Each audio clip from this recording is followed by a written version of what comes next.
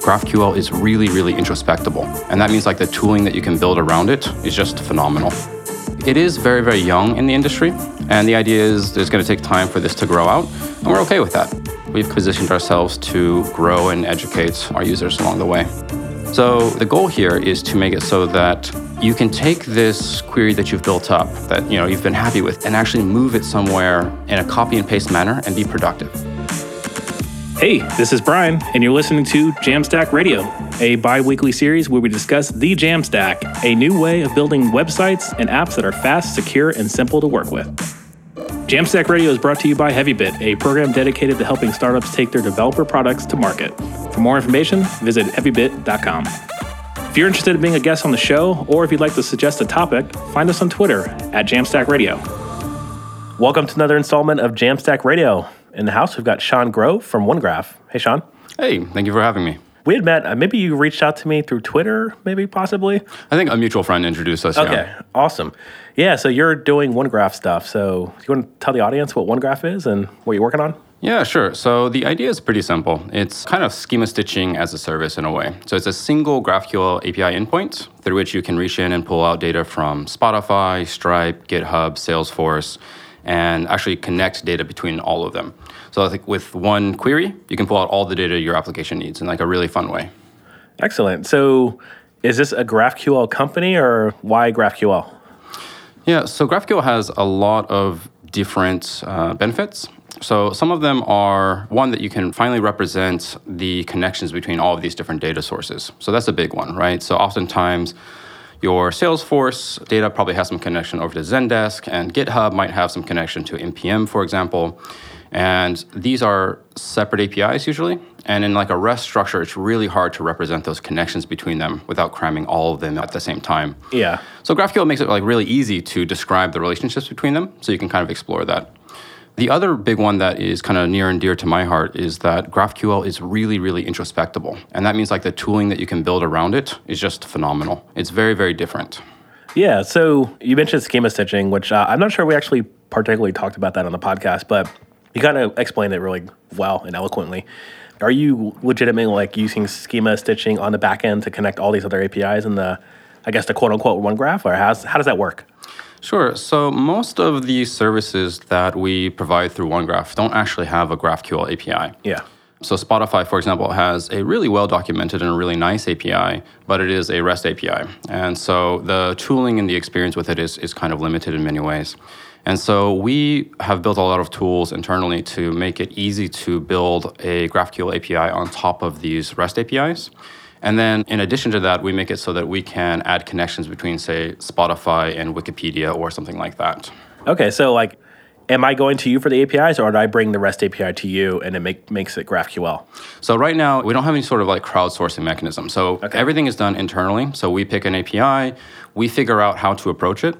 There are a lot of lessons to be learned, and like how to take a REST API and make it really, really idiomatic and really joyous to use inside of GraphQL. And so we want to make sure that we have a lot of automated tooling that makes sure that whenever we bring in a new API, that it looks like every other API. So pagination should be normalized, authentication should be normalized, field name should be normalized, all the stuff you would expect.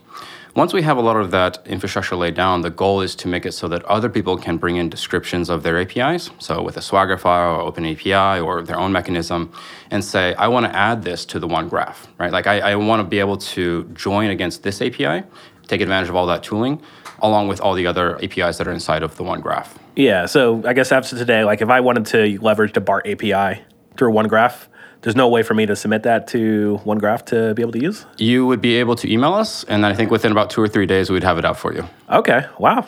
So Spotify took less than a day. Less than a day? Yeah. Okay, so you're just taking like ad hoc community recommendations through email? So we're very horizontally driven right now where, we work with our users, and whenever they want to add something, we go and we figure out how to add it. Each time we take a look at our tooling, how well did that work? What did we learn from it? And we improve that tooling to the point where eventually we'll be able to open source this, and anyone else will be able to do it as well. So since you're providing, like, I guess the majority of these APIs within OneGraph are REST APIs that have been, I guess, quote unquote, converted to GraphQL, is there anything that the users are missing out on for not having like a true, pure GraphQL experience? Or does that matter at this point? No, I don't think so. Actually, we do a lot of things that are incredibly optimized. So because we have a deep understanding of how each of these APIs work, we can actually apply a lot of optimizations to them. For example, the Trello API is really interesting, where it allows you to batch together different requests. Yeah. And if you were to take a naive kind of GraphQL wrapper, or if they were to probably implement their own naive GraphQL API, it would be like we can take one request on our side and it would turn into, say, 1,500 API requests. But we're able to reduce that to, say, 5 through some kind of optimizations that we're able to run. So I think it's not too bad. And in fact, even GitHub is interesting. So GitHub has a native GraphQL API, and it's really well done. However, it is missing some features from GitHub's REST API. Yeah. And so we are the only GraphQL API right now through which you can actually create a repository on GitHub. So we actually stitched together the GitHub REST APIs into the GraphQL API. So you have a much more complete access to all of the GitHub functionality. Interesting. Yeah, so you're basically just filling in the holes. I guess that GitHub's still sort of working on? Yeah, so I think the idea is that GitHub is very methodical about how they roll these things out, and I have deep respect for them. And so at some point, they're definitely going to figure out how to bring that functionality in. And what we'll do at that point is deprecate our fields. We'll still keep them there. We'll probably just stitch them into the new functionality. So existing users will keep working. But in the meantime, it means that there is a way to access all this functionality. The other important thing is that we really support serverless access, so basically being able to hit all these APIs directly from the browser. So being able to make a commit into a GitHub repository directly from your browser is kind of magical. It is really, really interesting. The kinds of tooling you could imagine, for example, building a blog editor, maybe Jekyll or something. Yeah. And so you go to your blog and you go to /edit, and it loads up some extra JavaScript, and you can make those changes and preview them right in the browser. And whenever you're happy, click a button and then actually make that mutation through the OneGraph GraphQL API for GitHub. That'll create a PR or automatically merge it, and that'll kick off, for example, a Netlify, new build. And so you can kind of like edit your blog without any server involved whatsoever. It's a really, really cool feeling. Yeah, that's pretty powerful. So it sounds like OneGraph is a business, like it's a product that you're working on. So are there customers, or who are you sort of focusing on to get the word out? Yeah, sure. So our initial use case, we went after a lot of very young startups, in particular ones who are looking for kind of a serverless way to access all this data. And so we found like a lot of front-end developers resonated because there's so much interesting data in, for example, Salesforce or Spotify or Trello or Twilio. But the thing is, like learning those APIs and standing up a server, understanding rate limiting, authentication, like all that stuff is a really big burden. And so what that does is it really raises the bar for how much investment do you have to put in to build something interesting. And so our thought was if we can actually lower that bar so it just becomes trivial, you can kind of click around and build something cool, you'd see a lot more front-end developers build really cool things. Yeah. So that was our first kind of set of users that resonated with us. There's been another kind of set of back-end developers. In particular, there's this kind of like omni CRM space where a lot of times a product is pulling together data, again, from Gmail, Google Calendar, and Salesforce, for example. And being able to do that on the back end really efficiently without learning all those APIs, we were surprised to see like how much back end developers also like it as well. Yeah, so when you say lower the bar, am I just providing you my keys to these APIs and then I just have access to it through OneGraph? So you can do it either way. Authentication is like one of the bugbears of building these apps, right? And so if you want, you can go to GitHub, for example, and you can provision a new API token, and you can use that directly. But we also provide just a JavaScript library that just is one line, where you say oneauth.login, GitHub, Spotify, whatever. We handle that whole round trip. We embed all of that logic, and then you just get a token, and you can make these queries, and like authentication is taken care of for you. So as a user, I don't have to actually find out where my tokens live. Exactly. Okay, I just hit the button, and I'm good to go. Exactly. Interesting. So I'm curious about so you seem to be, OneGraph is like in the middle of all these other situations with GraphQL, and you're seeing a lot of like firsthand experience of people using it. Yeah. What is GraphQL missing at this point? And you mentioned tooling as well. I know there's a lot of companies who are now coming up, like Hasura is like handling all this Postgres handling. We got Prisma and Apollo like handling a lot of this like JavaScript world. So what are some open range for people who want to use GraphQL, but is there like missing opportunity out there? Yeah, I think you can probably split it in a couple of different ways, right? So there are forms of schema stitching, for example, I think that are going to be incredibly powerful, One that we've been looking at is, for example, if we were to take your database tables and you have a table of users, and maybe one of them has a Stripe customer ID field. Yeah. We could detect that and say, hey, do you want us to just add a Stripe customer node here? And you could just query into this, Hasura or Postgraph file endpoint and pull out all of the data on your user, but also join right there into Stripe and pull out all the Stripe information. Same with Salesforce or Zendesk. So I think that a kind of deeper level of schema stitching is going to be really, really powerful in the future. GraphQL is young. And what we find is that a lot of people who are excited about GraphQL don't realize how young it is. There's kind of this assumption that everyone knows what it is and how great it is. And people sign up for OneGraph oftentimes, like what they're looking for is easy access to the data. And they heard that OneGraph is a way to get easy access to this data. And then they think that actually GraphQL is like our proprietary language. They've never seen it before. Yeah. And so it's a big hill for them to climb, right? So we deal with people who have never heard of GraphQL. And so we want to make it as easy as possible, like every step along the way. And I think there's a lot of great workshops and a lot of documentation, but the tooling isn't really great for newcomers in many ways. And so we've worked really hard to make, for example, with GraphQL, which is a great open source IDE by Facebook. And it allows you to write nice GraphQL queries and experiment with a GraphQL server. The thing is, it's textual, and it requires that you understand GraphQL syntax. And for a lot of our users, that's pretty terrifying. And so we actually made it so that we realized that GraphQL is so introspectable and the tooling that you can build are so nice. We made it so it's like exploring a file system where you simply have a list of all your files of Stripe and GitHub and whatnot. And you just check it and it opens up and shows you the subfolders. So for GitHub, you check it and it's user or repositories or whatnot, right? Yeah. So I can now say, all right, well, I want GitHub and I want a user with this username. I want the repositories, and for each repository, I want the name. And you see people just kind of click through and build up a GraphQL query. They are able to express very, very clearly the data they want and get that out, and it's really exciting for them. And I think there is a ton of low-hanging fruit in that area of just building out great, joyous experiences in the beginning for a lot of GraphQL users. There's a lot of stuff also on the back end in terms of analytics and network layer stuff for GraphQL that I think could be really cool. And then some PhD research level stuff that I think could be cool. So happy to talk about any of those. Yeah. I mean, I'm all ears, all interested because you seem to have a lot of experience. My experience primarily is the GitHub GraphQL API. That's been my majority of my day-to-day as far as interacting with GraphQL, at least in the last year. But before we get into that, I had a question because you mentioned about GraphQL being new. I'm curious. I'm looking at your site, and GraphQL is only mentioned once on the homepage. Is that intentional? Are you looking to abstract the idea of GraphQL to make it less daunting for people to approach OneGraph? Yeah, so because GraphQL is so new, we don't talk about GraphQL to our users up front unless it's a developer endpoint that you're hitting. So if you're a developer, we'll be very explicit, this is a GraphQL service. And we're not looking to offer a REST endpoint or anything like that with this. But the point is we first want to get you sold on what is the value we're providing. We're providing easy access to this data. GraphQL is an implementation detail after that, right? And if we lead with GraphQL, it's actually kind of intimidating for a lot of new users, I think. Yeah, because then the context switching and maybe they go in a rabbit hole of trying to figure out where this thing came from. Exactly. So along those lines, we kind of see it as if you imagine a funnel from left to right? People come to our site, they sign up, and then we put them in GraphQL. And the first thing they were hit with was this blank canvas where they had to type in GraphQL, like we mentioned before.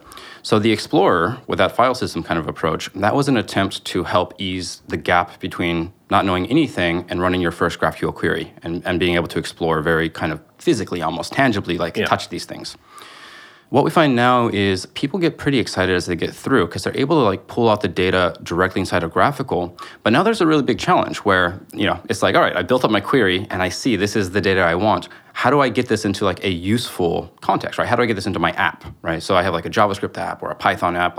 How do I actually take this and get it in there? And so to that end, we've actually worked on another open source tool that we'll be releasing pretty soon, which is a code exporter. And this is meant to be customized much more than the other tools that we've released so far. But the idea is we can introspect your query and say, look, we can actually just generate all of the nice React Apollo components or fetch. In one case, you can say, I want to curl like bash program. And it's so cool because you say OneGraph, for example, offers RSS via GraphQL.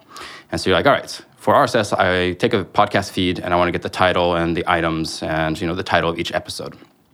And then you can take that and actually generate like a bash file that you can use on the command line with no external dependencies. Because right now, another problem is that people tend to think that GraphQL is only for use on the front end.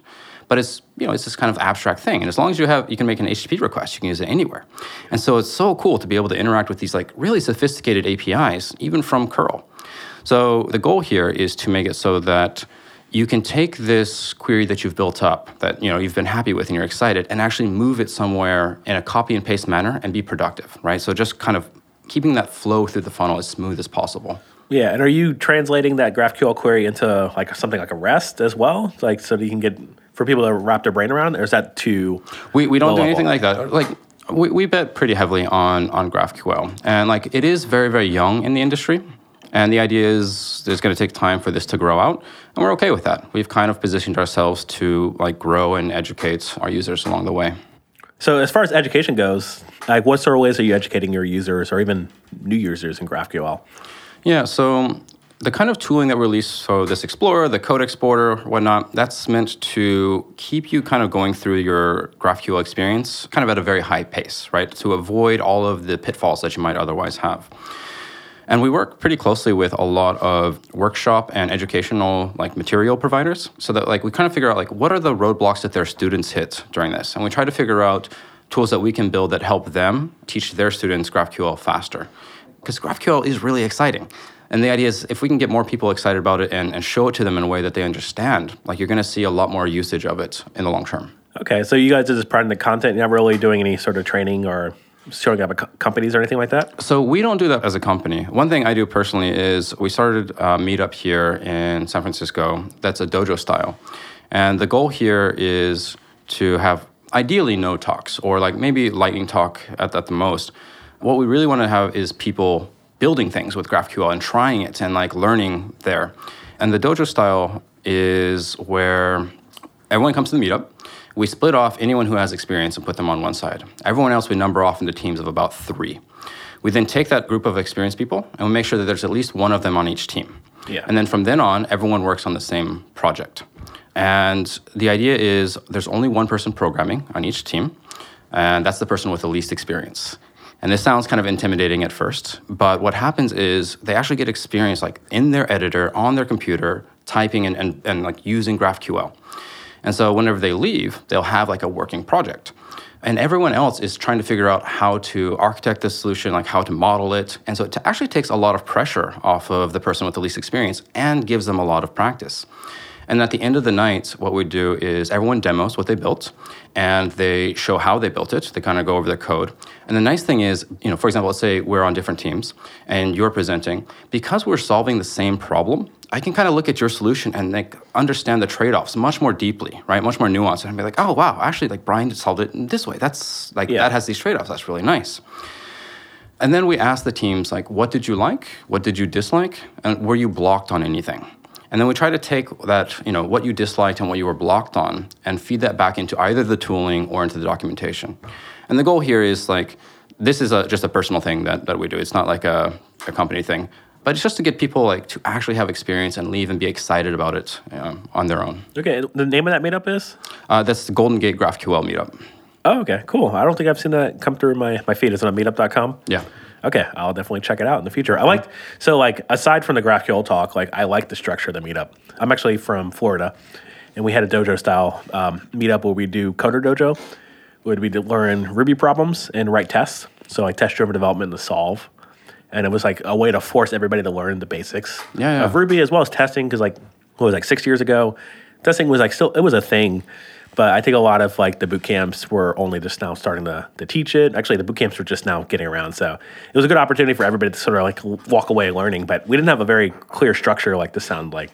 Well, I really like the idea for test-driven development because when I first got into it, I was really struggling with like, what are the tests that I should be writing? Like, how does this work? And it would have been great to actually have been in a group with someone who like, because the nice thing with having one experienced person on the team is anytime you bump up into something, you're struggling with it, they can just unblock you. They'd be like, rather than you spending 2 days bumping your head against the wall trying to figure it out, this person can take 5 minutes and say, hey, this is the problem. This is why it's a problem. You can do this, don't do this. And now you move on. And you can keep that momentum up. And it just makes it much more joyous. Yeah.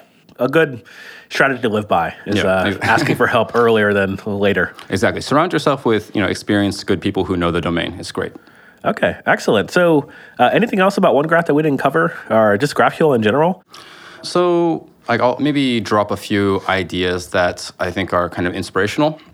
But one is, I think it's possible to actually subsume GraphQL in a way that people shouldn't be writing people shouldn't potentially not be writing GraphQL. And there is a few people, Cristiano Calgano actually at Facebook is like the one who came up with this idea for me. But the idea is, if you could take, for example, TypeScript, and we have a function, and we know that this is some type. It's like a GraphQL query. Yeah. And what I'm going to do is, it gets passed in, and I'm going to say, this query.user, and the query.user.name, or whatever, right? And what I do is actually, just by having autocomplete and like the fields I use, you can actually tell what is the GraphQL query that should be generated for this exact component, right? So it's like, maybe we don't even have to have GraphQL as the thing that we write. It's just the mechanism by which tools communicate. Yeah. So that one is like a little bit of like a research problem, but I think it's incredibly exciting because it also translates to lots of other tools.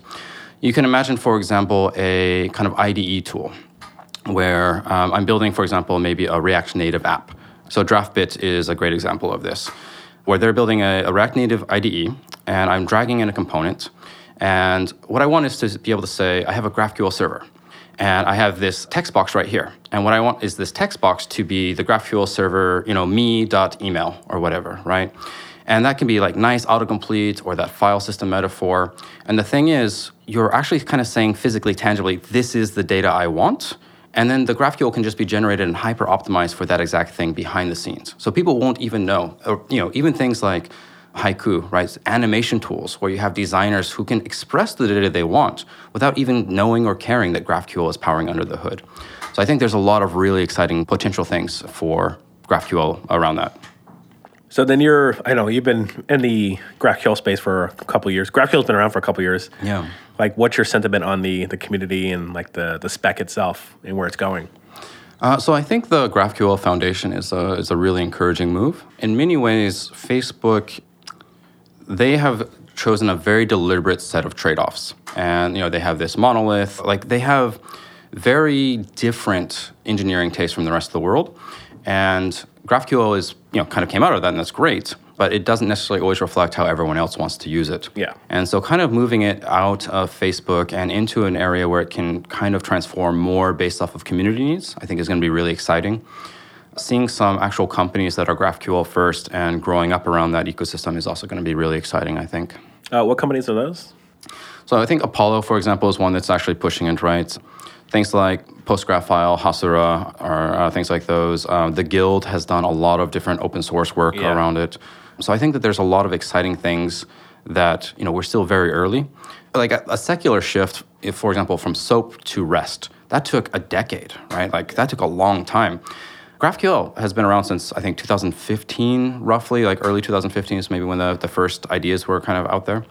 And so it's going to take a long time for, actual migration over to GraphQL. And if you look on, Google Trends, and you can see if you plot, for example, SOAP and REST and GraphQL, like the lines are exactly what you would expect. SOAP is very big, 10 years ago, and down and to the right.